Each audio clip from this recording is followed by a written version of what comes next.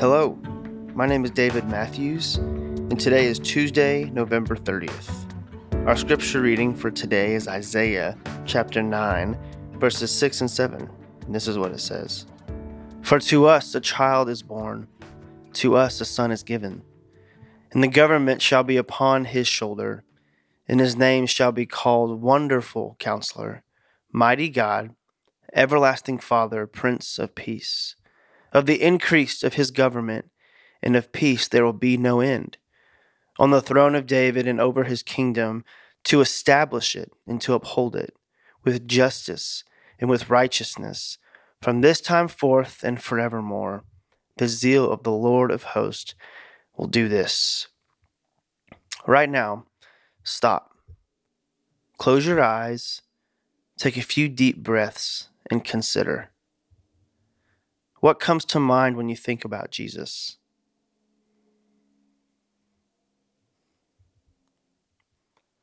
What role does he play in your life? What words would you use to describe how you experience him?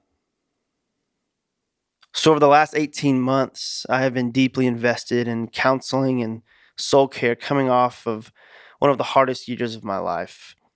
Throughout my time in counseling, there has been a leading question that has led our discussion and conversations. That question is, what is one word that best describes you? You see, it's an identity question. Other ways the same question could be asked is, how do you see yourself? What brings you the most fulfillment? Or, if you could summarize the purpose of your life with one word, what would it be? It's taken me several hours of circling the topic to finally land on a word that encompasses how I really see myself.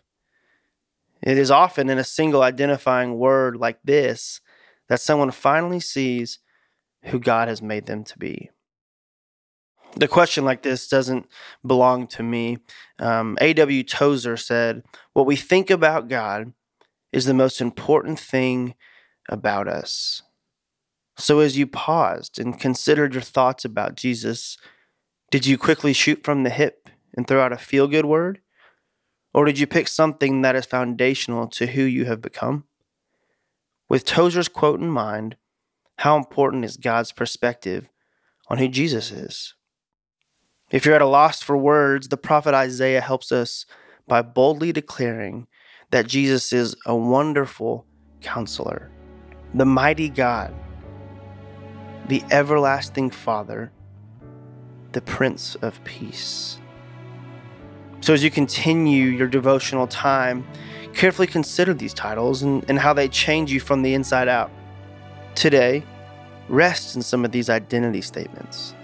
Let them govern you, encourage you, build you up, and give you peace. Let your identity rest in the identity of Jesus, whose light exploding entrance into the world pushed back the darkness and finally provided mankind with the identity we need.